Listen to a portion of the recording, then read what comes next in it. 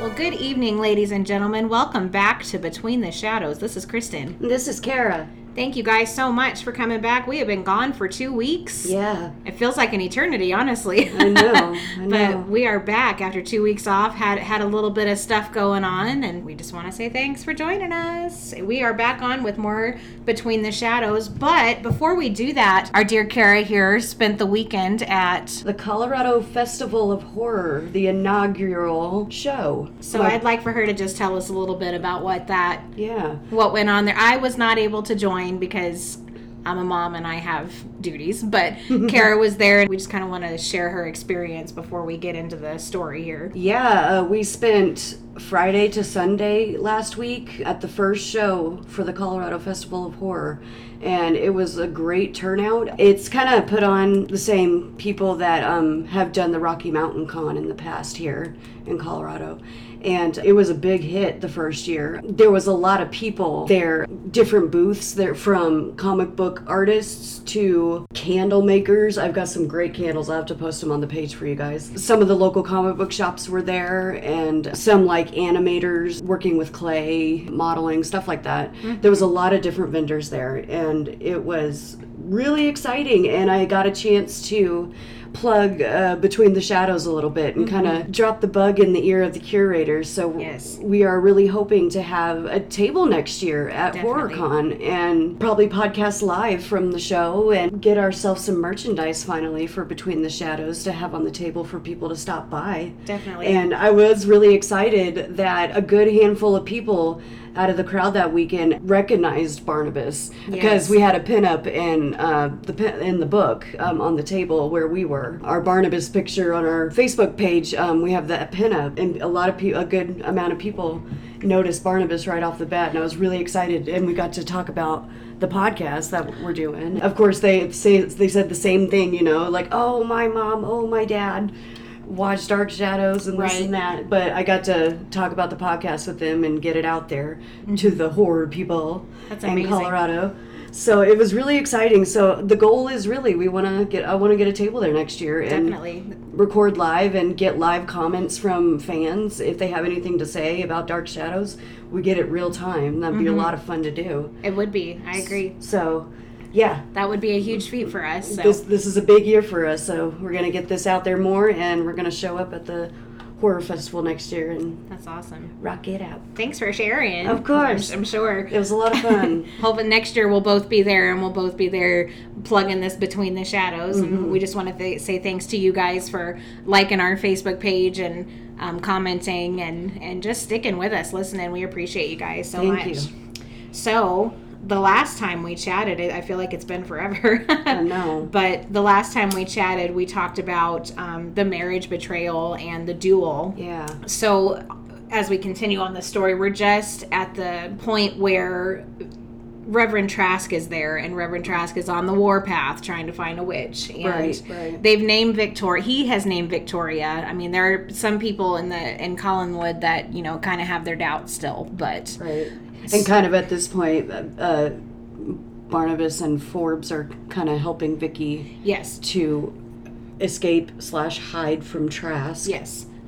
And Joshua, I guess, for that matter. Yes, because Joshua is just, after being a cat, he's convinced that there's a witch, and, why not Victoria? She's the stranger. And right. So this is right where Trask has tied Victoria to a tree. Right. And he goes the next morning and discovers that the tree has been burned. We know that Angelique burned it down herself so that she could keep the blame off of her. He goes back to Collinwood, and he tells Joshua that he is going to question everyone at Collinwood until he finds the witch or witches. He's not entirely convinced that there's only one witch. Right. And thinks that there's probably a coven of witches. And he also adds anyone who's helping the witch is an agent of Satan.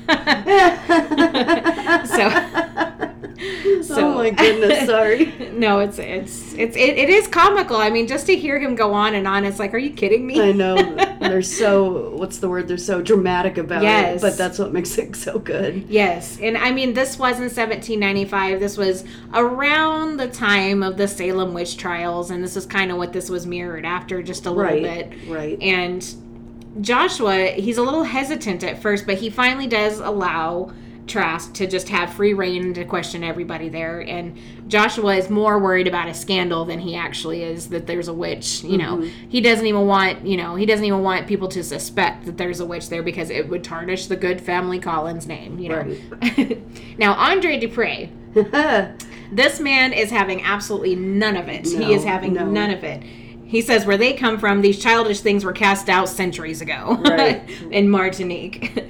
And he's ready again just to pack up and move back. Yeah. And he thinks that the whole thing is utterly ridiculous, you know. And Trask implies that Andre's objections are suspicious and that he might have something to hide. You know, I think it's just to get under Andre's skin a little bit. And it works just a little bit. And Joshua convinces him that whether or not he believes in witchcraft, it's still important to get to the bottom of whatever's going on in this house. Right. And so Andre agrees begrudgingly against his better judgment, even though his opinion of Trask is that he's a complete idiot. Yeah. But honest to goodness, Andre is right. He's absolutely right. And I think that Andre was just being logical. I mean, he had his head on his shoulders, and, you know, Trask was a self-styled minister, and he was also a complete moron. I think Andre had that exactly right. Right. And we, of course, don't find this out right away about Trask, but the longer he sticks around, the more shady he becomes, the more annoying he becomes, and the more I was ready just to throw the friggin' TV out the window. And when he showed up, and the more and more we see just how little he knows about witches and how to find them and vanquish them or bring reformation to them. And I think that Barnabas said it perfectly. It's much easier to find a witch than to prove that someone isn't a witch. And Trask, he was just so infuriating to me. And shout out to Jerry Lacey, man. He pulled it off. He made an excellent witch hunter, an excellent fanatic minister, and just playing an overly fanatic man who uses God as an excuse to torture people. I mean, shout out to you, Jerry. You did amazing. Right. And honestly, it's such a switch from Tony Peterson. Tony, thank you. Yes.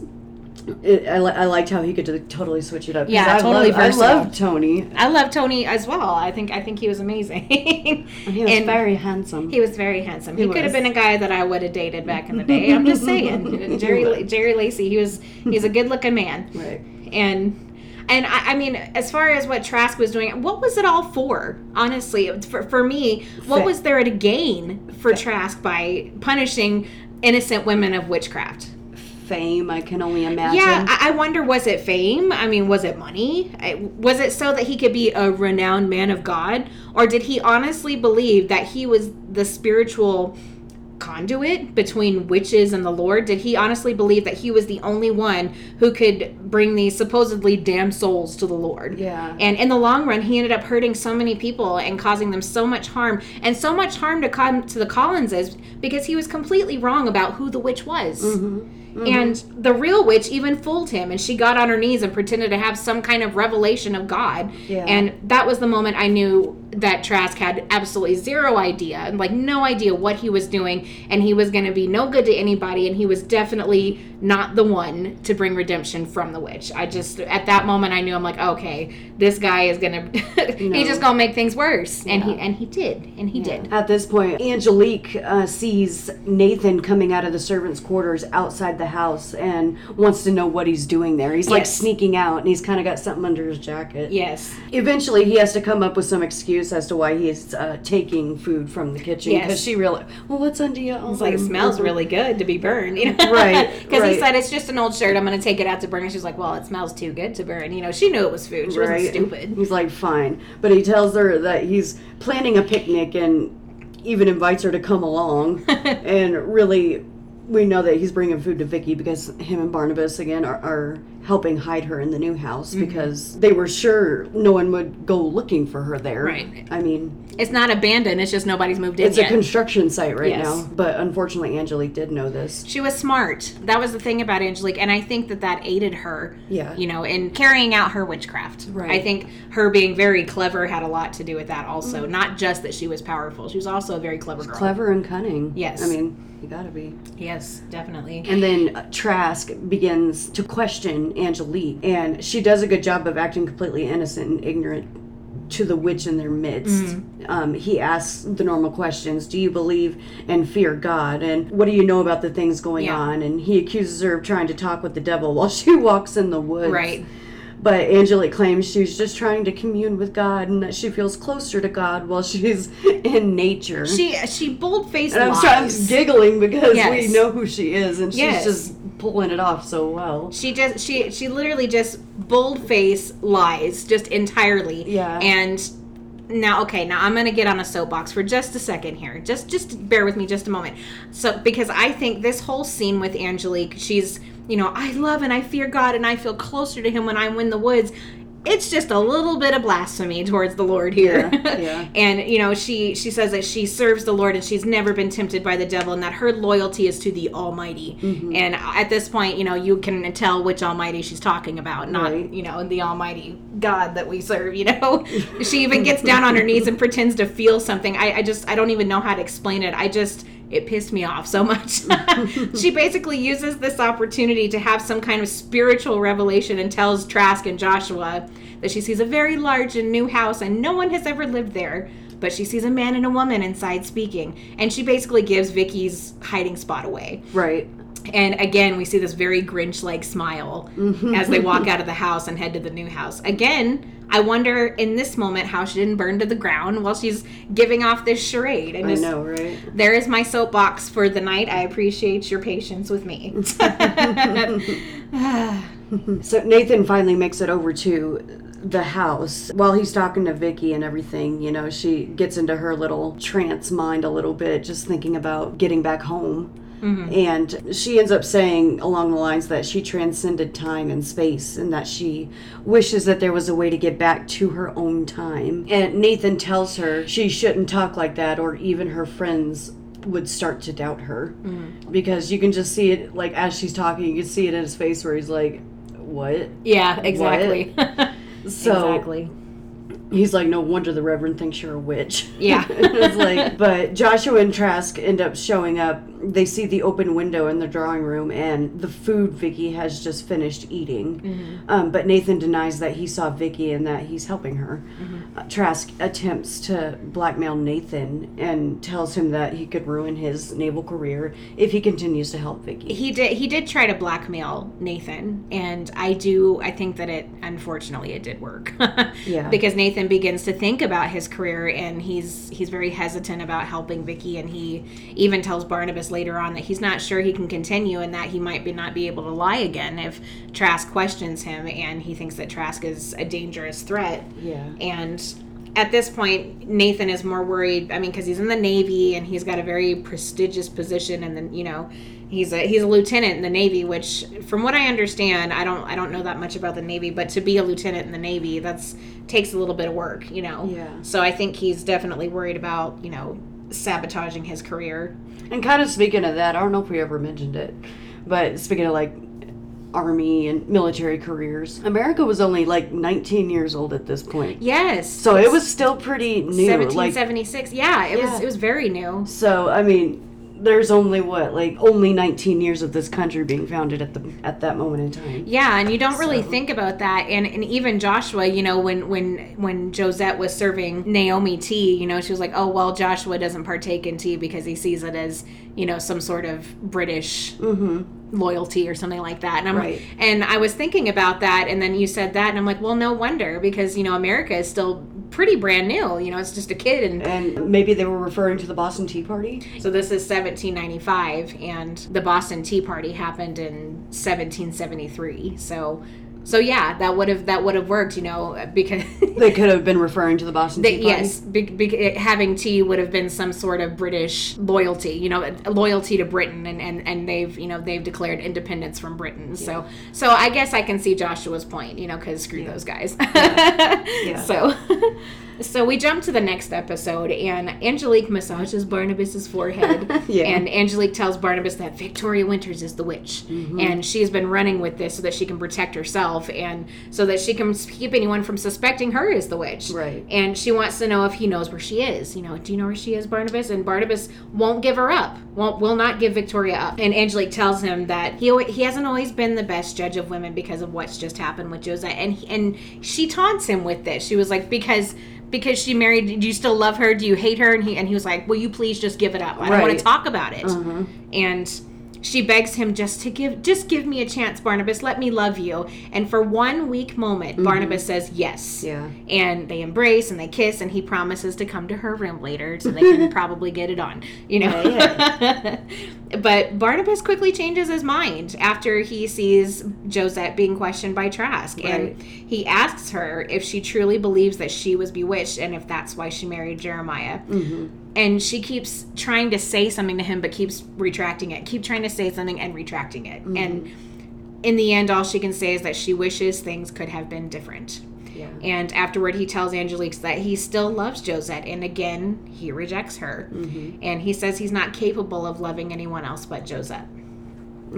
And I think Josette seemed to really want to tell Barnabas the truth about how she feels. And even though she's married to Jeremiah, she still loves Barnabas. But as soon as she gets ready to say it, she recoils and she just says nothing, like we just said. And I can feel the torment and the guilt that she's got to be feeling at this point. You know, she can't take it back. How must it have felt to marry one man that you were sure you loved, but to also feel so much love for someone else? Yeah. I don't know how that didn't drive her to the cliff sooner, honestly, because it's like she knows she loves Barnabas, but she's got this urge just to be with Jeremiah, and she's sure she loves him. And I just can't imagine the back and forth and the tug of war on her heart that she's got to be having right now. Right. She tells Trask that the things she did, even though she's terribly ashamed of them, she did them and willingly, and she wasn't under a spell. I mean, Josette was she refuses to believe that she was under a spell. She's like, I was at fault. I did this of my own volition. This is my fault. I'm willing to accept that. Angelique leaves the room with Sarah's doll after Barnabas has betrayed her, and she's fuming and she's hurt and she's rejected, and I get it. Yeah. If it were me and the man that I love pretty much told me that there was no way he could ever love me because he loved someone else who cheated on him and betrayed him to his own uncle brother. Uncle brother, sister husband, whatever. that would just be enough for me. And yeah. I think I probably have at least a moment or two or three of wanting to get even and hurt him back. Yeah. Be like, you're going to pay for this. I just feel like that would be me too. As a woman who loves deeply, you know, Angelique is seething and she vows to cause him more pain than he's ever known. But she chooses to do it through Sarah instead of Josette this time. Yeah. And we see Naomi telling Sarah a story next scene pretty much like, I'm going to get revenge, Mert. And then it comes to, we see Naomi telling Sarah a story, and it's the perfect picture of love between a mother and child. It really is. And Angelique begins then sticking the pins into Sarah's doll, and it causes Sarah to collapse in pain. And the doctor's called, but of course there's nothing they can do for her. Like, everything medically is turning out A-okay. Right. It's the same thing that happened with Barnabas, and they're very quick to pick up on that. It was like, wow, Barnabas was the same way, you know. And I think here we get a glimpse of just how much Barnabas loved Sarah. Yeah. And he doesn't want to leave her side until she's better. And she begs him to go and get Miss Winters. Where's Miss Winters? I want Miss Winters. Where is she? And they're like, oh, you know, she's in hiding, so she can't just come back to the house.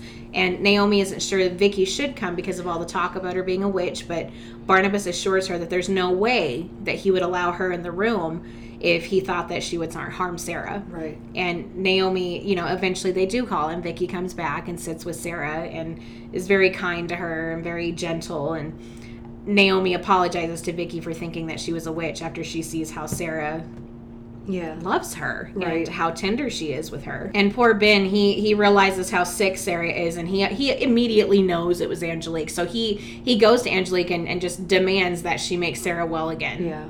Or he's gonna kill her. And he kind of tries to come at her again, or was that for the first time? I feel like he tried to go at her before. He did, yeah. After he lost his voice when he was trying to tell Barnabas what was actually happening, you know. Right, and then at that point, she causes his heart to beat faster and faster, almost to the point it would literally explode and kill him. But at the last second, causes it to stop, but warns him that the next time she will let him die. It's so keep your hands to yourself. Pretty much. But, and obviously Angelique has no sympathy or anything of the fact that Sarah could die. I mean, there's no sympathy there at all. And the only thing she wants, bottom line, period, is for Barnabas to come to her and love her and, just choose her. Choose me. Love me. Yes, for you Grey's Anatomy fans. Yes.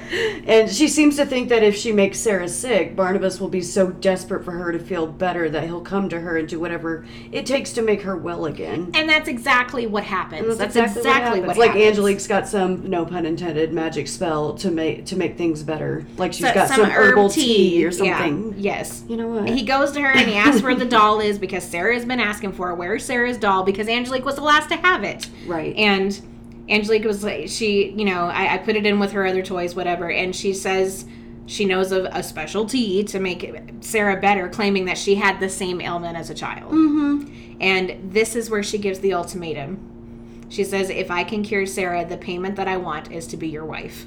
Yeah. Again, this shows us how much Barnabas loves Sarah because Angelique got what she wanted. Yeah. And he has told her that over and over that he doesn't love her. Yeah. Mm-hmm.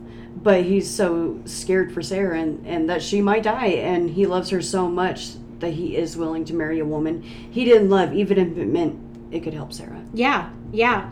I mean, giving up yourself for someone that you love. I mean, I don't know how you can show love more than that, Yeah. I mean, and I still give it to Barnabas because he was straight up with Angelique from the beginning. He's like, I love Josette. Yes. If you know this and still want to marry me just so you can have a husband, here you go. Yeah. Whatever. I'm all for it, but and he laid it flat out. It wasn't like he pretended to say, I love you, so I'll marry you. He straight up said, if you can accept me the way that I am, and you can accept me with the way I feel, then fine, we'll get married. Yeah. And now that Sarah is well, we go back to Jeremiah. Because Sarah is well, she got the tea, Angelique took out the pins from the doll. Yeah. And Josette and Andre and Naomi are all sitting in Jeremiah's room, and Josette is torturing herself, saying that Jeremiah's dying because of her. And she's so certain that she can feel the spirit of death in the room and that Jeremiah's going to die. This night he's going to die. Yeah. And he does. He does die. At the very same time, his ghostly figure appears to Josette in her room. She goes back and tells her, he's like, Jeremiah was in my room at like 2:00. Andre tells her, well, he died at 2 on the dot, Yeah. So Joshua insists that the family tell the townspeople and anybody else that's not in the family that Jeremiah died while cleaning his gun. He wanted to protect the good Collins family name. He didn't want a scandal. He didn't want anybody else to know that Barnabas killed his uncle in a duel. Right. So there's one piece of history that's been altered in the Collins family history. Right. That's number one. Well, I guess number one. No, that is number one because the family history does say that Josette married Jeremiah. They just omitted the part where she was supposed to marry Barnabas. Right. And he also decides that they will move into the unfinished new house. He can't bear to be in this house where all these horrible things have happened. And he seems to think that, once they move to the new house, that the crap will just stop following them. And he's so very wrong. But it's Joshua, so. Right.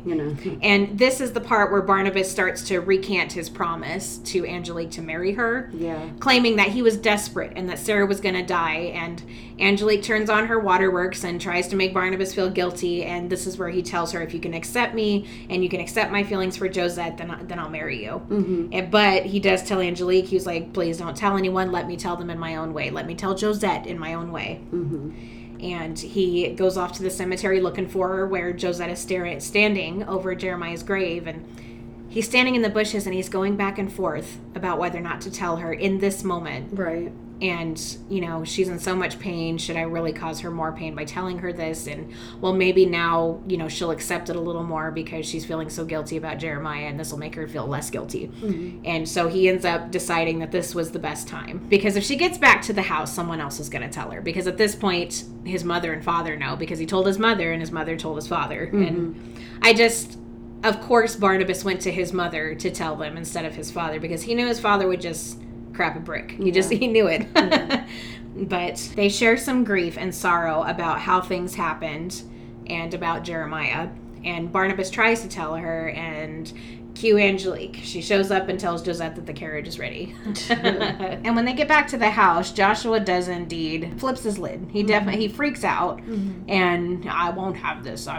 Joshua Collins. And he's disgusted with the idea of Barnabas marrying below his station in life. You know, Angelique's a maid, and Barnabas is this prestigious member of the Collins family. Right. And he claims that Barnabas is making a huge mistake, and he doesn't love her, and Barnabas doesn't deny that he doesn't love her, but he is set on keeping his promise. And Joshua doesn't want Naomi in the room when he talks to Angelique about it, but Naomi stands her ground and urges Joshua, you better just be kind to her, because you could lose Barnabas if you're not, you know.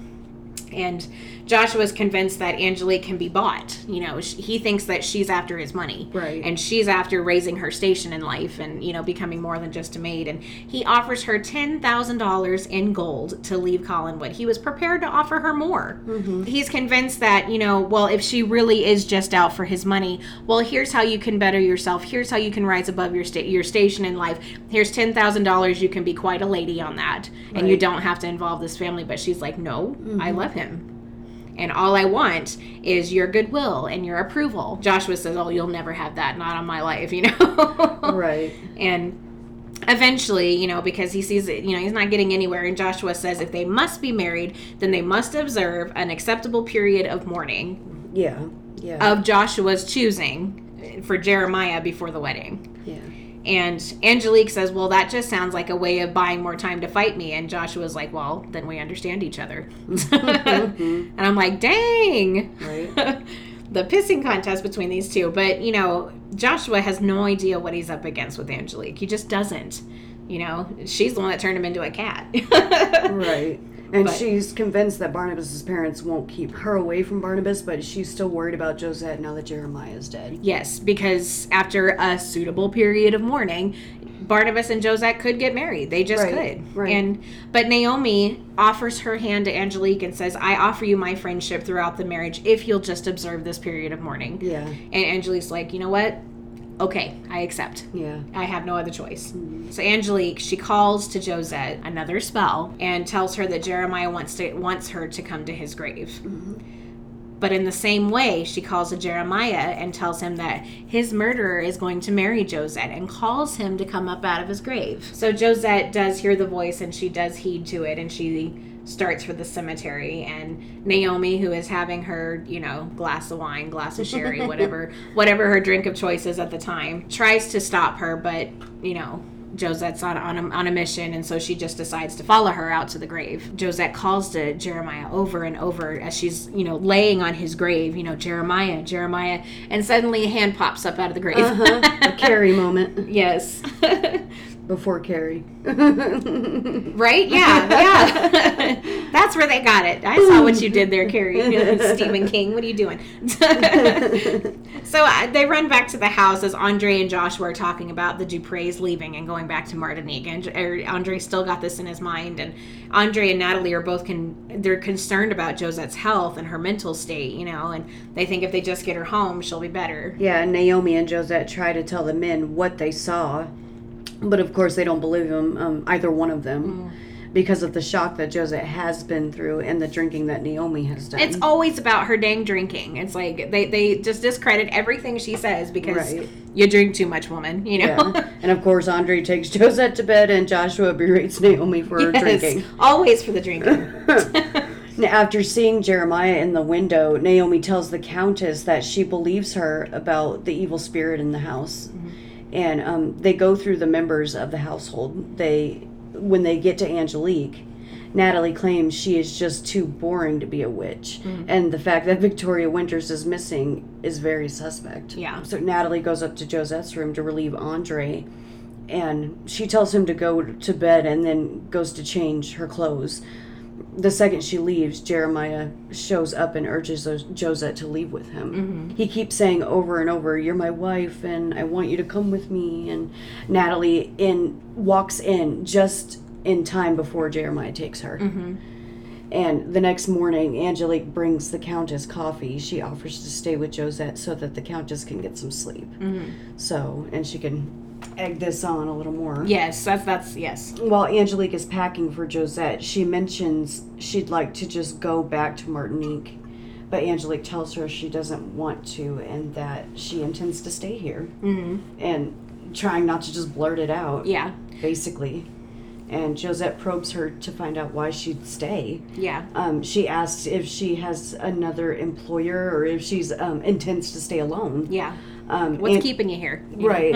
And she beats around the bush about telling her the truth and says that if Barnabas didn't tell her, it's not her place to tell her either. Mm-hmm. Josette uses her power as Angelique's mistress and demands that she tell her what Barnabas should have told her. Yeah, it's like already. She's like, you know what? Just tell me. I'm telling you as your boss, as your superior. Right. What should Barnabas have told me? Right. So Angelique just tells her that they're to be married. Mm-hmm. She remains stoic for the time being and says that she hopes that they will be very happy and that there's no longer any need for her to pack for her. Yeah, it's like, well, you're going to be a mistress, so you're not a maid anymore. I'll pack Right. myself. And she's obviously very sad, but still tries to put on a good face. Yeah. And Yeah. God bless her. Poor Josette. Yeah.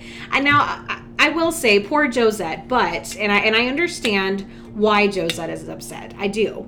And she and Barnabas were truly in love, and they were meant to be married. You know, that's the way it should have gone. And she was under Angelique's spell, and that's why she married Jeremiah. But I feel like at this point, because of the choices that they made, because of the things that happened, I feel like Josette kind of lost the right to be upset over it.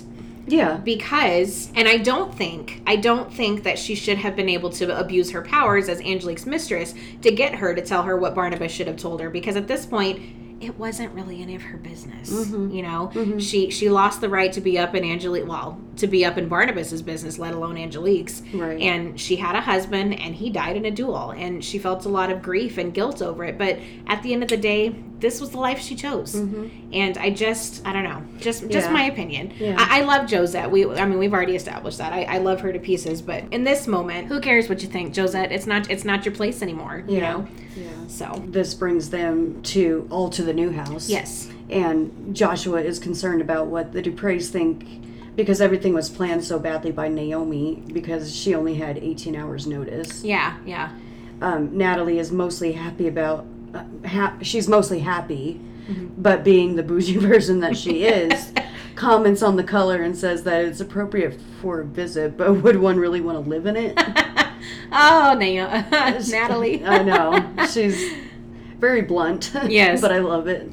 I'm sorry. Natalie, she's very bougie and very uptight and very condescending at times and very conceited, but you can't help but love her. Maybe it's because it's Grayson Hall and, anything Grayson Hall does, I'm all behind it. But it's she makes me laugh. She really does.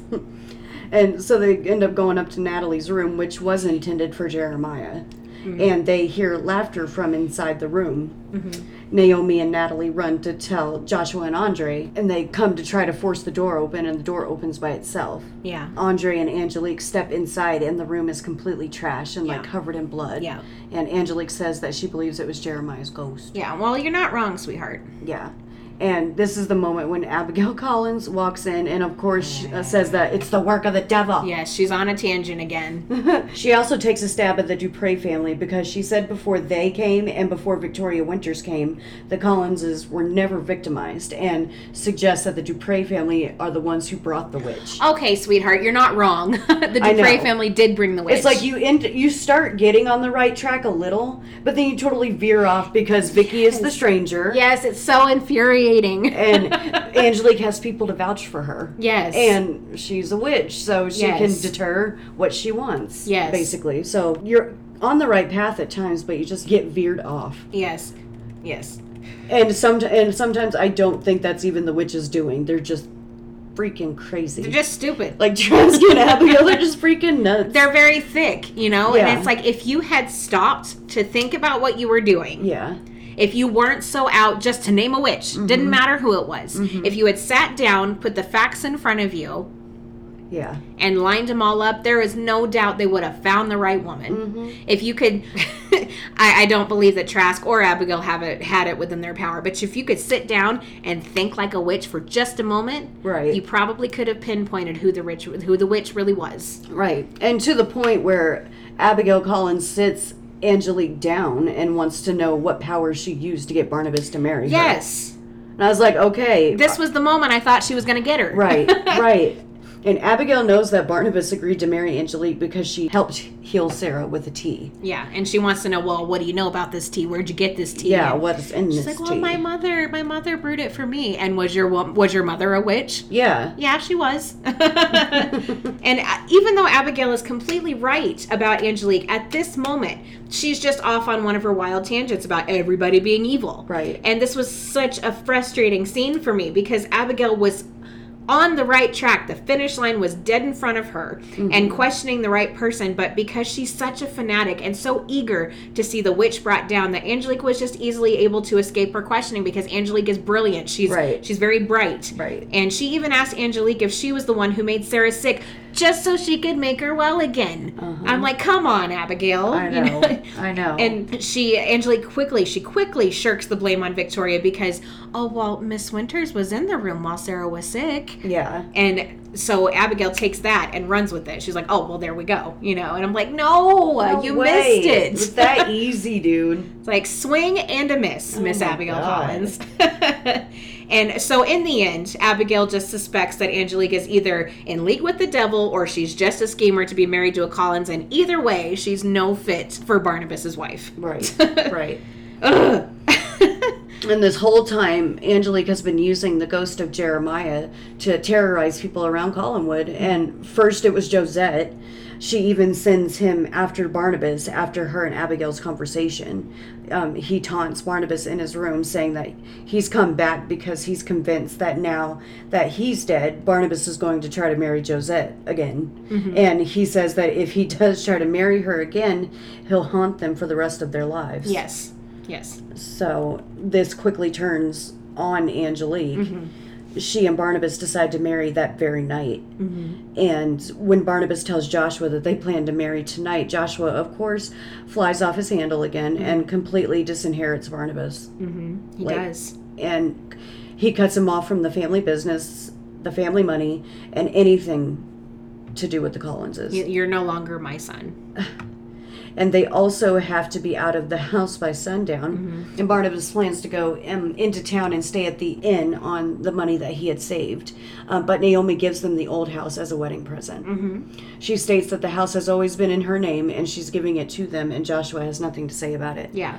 Like it was a gift to her, so the house was in her name. Yes. Like from Joshua, it was Naomi's house. Yes. So I can do with it what I want. Yes. And my son is not going to be on the street. Yeah, she's like, your father will rant and rave. She's like, but I am quite used to it, and it's no skin off of my nose. Yeah. So Barnabas and Angelique immediately move into the old house as they've been kicked off the property. Yeah, they've been kicked off the property, but Barnabas goes into town to get the ministers so that they can be married right away, and Angelique stays in the house by herself.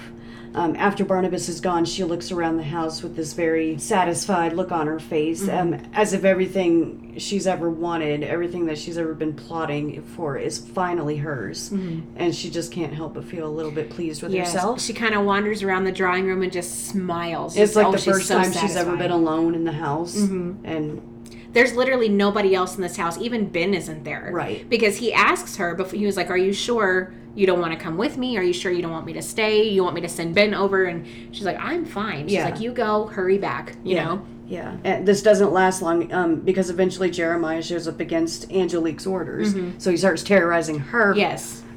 For once. Yes. And up until this point, Angelique has been the one who has told him where to go, what to do, and who to harass. But now Jeremiah has gone rogue. Yes. And now he's begun to start picking on Angelique. Yes. Even when she orders him back into his grave, he doesn't go. He won't go. So it's like, it's out of her power at this point. Yes. And she's wondering why. Yeah. Like, she doesn't understand, like, why it's not working. And Barnabas shows back up, and she's gone from smiling and she's pleased with herself to just, crossing her arms, holding herself, and just like feeling chills, and she's terrified. And Barnabas is like, what's wrong with you? You weren't this way when I left. She's like, nothing, I'm fine. And do we have to be married here? Let's go into town. And he's like, no, the minister's on the way. She's like, okay, what, fine. Well, let's just get married as soon as possible, And, later on she's getting ready for the wedding, and she hears this, laughing, and she looks in the mirror and her dress is just covered in blood. But then she looks back and it's fine, just in the mirror, Yeah. And she starts packing a suitcase Yeah. and begs Barnabas again just to leave this house and let's get married somewhere else. And she doesn't come right out and tell Barnabas why she's afraid. She doesn't want to tell him, oh, well, my plan backfired. I called Jeremiah out of his grave and now he's harassing me. Right. He goes through her suitcase and all he finds in the suitcase is Sarah's doll and just a few pins, and wonders, is like, what is this? And Angelique was like, there's nothing in there but my clothes. And he was like, there's no clothes in here, just this. This is another one of those close calls for Angelique. I mean, this could have exposed her, and Jeremiah did his best to leave clues for Barnabas, but as soon as the truth could have come out and been revealed, Ben comes in and says the minister is here and it's time for the wedding. So she narrowly escaped again. Right. And Jeremiah, she's getting ready. She's like, let me just fix my veil and I'll be down. But Jeremiah takes her, abducts her, and buries her in a grave. And her pretty white dress is ruined. She already saw the blood on it, but that was just, an illusion. We can only assume that Jeremiah was the reason for that. He created that illusion. And so, I mean, once she's in the grave, the dress gets ruined by the mud and stuff, and he buries her, and she ends up calling to Ben because Ben is still mentally linked with her because he's under her power. Yeah. And he comes to her rescue, and she's on the ground and she's crying and she's terrified, and he's like, what's wrong with you? And she's like, the ghost, Jeremiah's ghost. I'm sorry, it's not funny, but just the way Ben reacted when she told him, he just starts cackling. He's like, this is hilarious. This is what you get. Right? And I have to bring it up real quick because when Angelique goes back and gets all gussied up again for the wedding, Naomi ends up picking out a much simpler white dress for her to wear. But was it Josette's dress? Yes, it was. It looked like her dress. It's the same dress that we have seen Josette wear. Also, it was the same dress that Barnabas put Maggie in when he was trying to convince her that she was Josette. It was the same exact dress, the same veil. So it's just everything that Josette wanted and had. Angelique got a piece of that. She got to wear her wedding dress at the ceremony. She got Barnabas. And so yes, it was. I didn't know if that was on purpose or they were just reusing costumes. I mean, possibly, but that's just, I like to think that, this is Josette's dress. Take it and run with it. I'm good with that. Yes. Yeah. I just had to point that out. Yes. I was like, huh? Yes. So she's ready for the wedding, and Naomi is there because she loves her son and she wants her son to be happy. So she's ready, and Angelique and Barnabas are married. And Naomi and Ben, aside from the minister, are the only ones in attendance. The knot is tied and it's over. They're married. Yeah. And so for that, because immediately after this, we jump into the next storyline. And so I think that's a good place to stop for tonight. Yeah. And next week, we start talking about, I just want to mention, because this goes into our next storyline, before the wedding, Ben has brought Victoria from the stable because Ben is worried that Trask is going to find her there. Yeah. And Barnabas was like, bring her here. I'm going to hide her. This is my house now, So that's what we get into next week is Victoria hiding there and Trask eventually finding her. Also, this is the point in time where we will talk about why Barnabas is the way that he is in 1967. Yeah. Because what happened in 1795, we all know he becomes a vampire. And so we get to talk about that next week, too. Yay. So, yes. This is like the first half of 1795. And next week we get to start the second half. So tonight, thank you so much for joining us. We appreciate you. We know we've been gone for a couple of weeks. It feels like an eternity. But just as a reminder, you guys know we're on Facebook. We're now newly on YouTube. Head over and like and subscribe. That really helps us out. Let us know your thoughts, your comments, concerns. Our email, same as always, has been betweenthe2021@gmail.com. Or find us on Facebook. We will do our best to get to you just as soon as we can. But until then, guys, thank you so much. And until next week, keep it between us and the shadows. Good night, guys. Good night. I will miss you, Barnabas. Do you think it was wrong of me to say that? Perhaps we should leave it at that then. I hope that what you're doing is for the best, and I hope that in time you'll forgive me and you'll think well of me again. Why did it have to happen like this? Barnabas, I think that I will be asking myself that question for the rest of my life. It could have been so different. how different it could have been. Good and beautiful. Goodbye, Barnabas. You've been listening to Between the Shadows, a Dark Shadows podcast. All original Dark Shadows music, video clips, images, and media are the sole property of Dan Curtis Productions and is only used to promote Dark Shadows and should not be distributed, copied, or reproduced.